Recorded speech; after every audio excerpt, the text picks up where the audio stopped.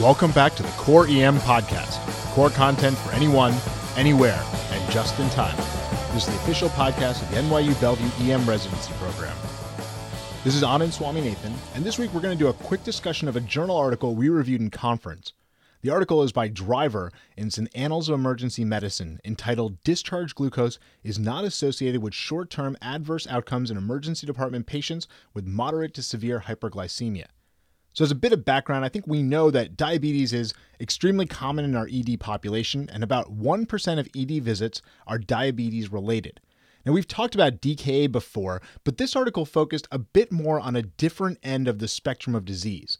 Every day, we see patients whose blood sugar is elevated, but they're not in DKA, or hyperosmolar hyperglycemic state. In fact, often these elevated sugars have little to do with their visit or are simply present because of medication and dietary lapses. The question that frequently comes up is, what should we do about that sugar? I usually hear this when I'm getting ready to discharge a patient. A resident or a nurse who is clearly well-intentioned will ask me, what are we going to do about the sugar before discharge? I've heard lots of people that I work with talking about quote-unquote safe glucose values for discharge being anywhere between 250 and 350, and that's the target that you should be trying to achieve. But is there actually any evidence to defend that approach? This study was a chart review at an urban level 1 trauma center. They collected all patients over 18 years of age who had a glucose over 400 milligrams per deciliter during their visit, and they excluded type 1 diabetics.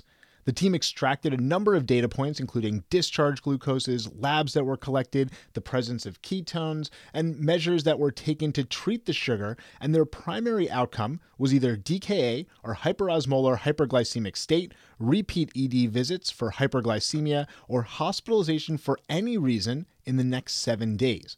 Now, the study was retrospective, and they built in some assumptions knowing that some of the patients that they enrolled were not going to be found on follow-up.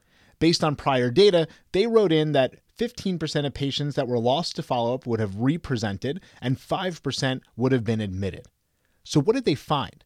Well, they collected data on 560 patients over 2 years.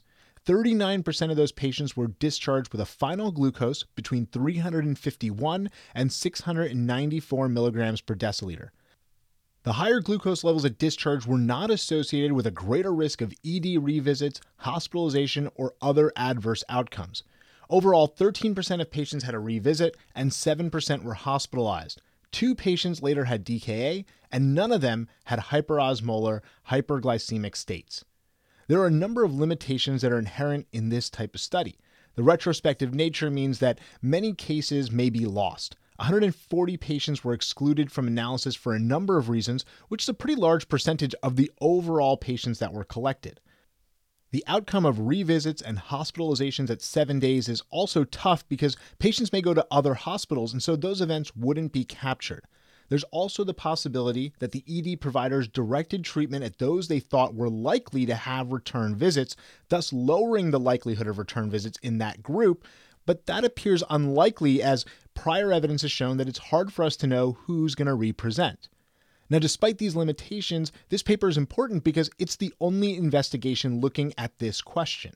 While the data may not be randomized, double-blinded, multi-center, and all of the things we like to hear, it's the best evidence that we have to work with. Once again, no association between discharge glucose level and need for repeat ED care or admission at 7 days. The editors of Annals conclude, and I quote, "For diabetic patients with hyperglycemia, efforts to reduce glucose level during the ED visit itself appear to lack value, suggesting that management should instead focus on longer-term diabetic management." How do I use this clinically? If a non-insulin dependent diabetic presents with hyperglycemia, I start with a simple screening, history, and physical. If the patient looks ill in any way, they're going to get labs, metabolic panel, urine, and probably a VBG. And they're likely going to get treatments to drop their sugar like fluids while we assess them to figure out what's going on. Now, if the patient looks well, their vital signs are fine, and they don't have any significant concerning symptoms, I search for a reason for their elevated sugar. If I find that it's something like dietary indiscretions or medical noncompliance, or simply that we got the blood sugar test at the wrong time for that patient in their cycle, I don't get too concerned and I don't focus on dropping the sugar. What I do focus on is taking a couple of minutes to talk about the importance of controlling their glucose long term and getting proper follow-up and making sure that they have all their medications. What I definitely don't do is give them a slug of insulin before discharge to, quote unquote, make the numbers look better. I think many providers have known that this doesn't help the patient and it could hurt them by causing iatrogenic hypoglycemia. Their glucose is probably going to bounce back in an hour or two anyway, so you're really just treating yourself and not the patient. We've learned similar lessons about blood pressure in the last couple of years. This is just another place where trying to get short-term perfection or acceptable values isn't beneficial to the patient. So bottom line here once again is that just fixing the glucose number doesn't help the patient. It doesn't change whether they end up coming back for revisits in the next 7 days or getting admitted to the hospital. So treat the patient in front of you, make sure to educate them, make sure they have their medications, and get them the proper follow-up so that their diabetes can be taken care of long term. All right, well, that's all for the Core EM podcast this week. Come on over and check out the site at coreem.net, where we've got a ton of great core content emergency medicine. Don't forget to check out our Facebook page, follow us on Google Plus and on Twitter, where our handle is @core_EM. Thanks, and see you all next week.